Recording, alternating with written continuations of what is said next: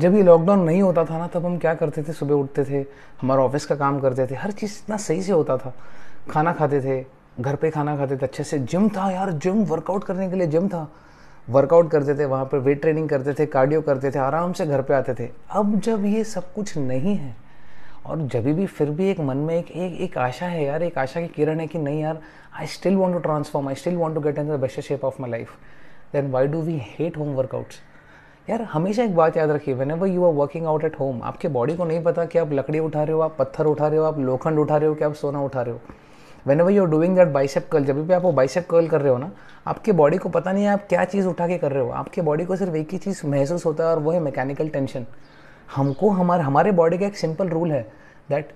if you don't give enough amount of proteins and if you don't train our muscles, your body doesn't have any good reason to protect your muscle mass.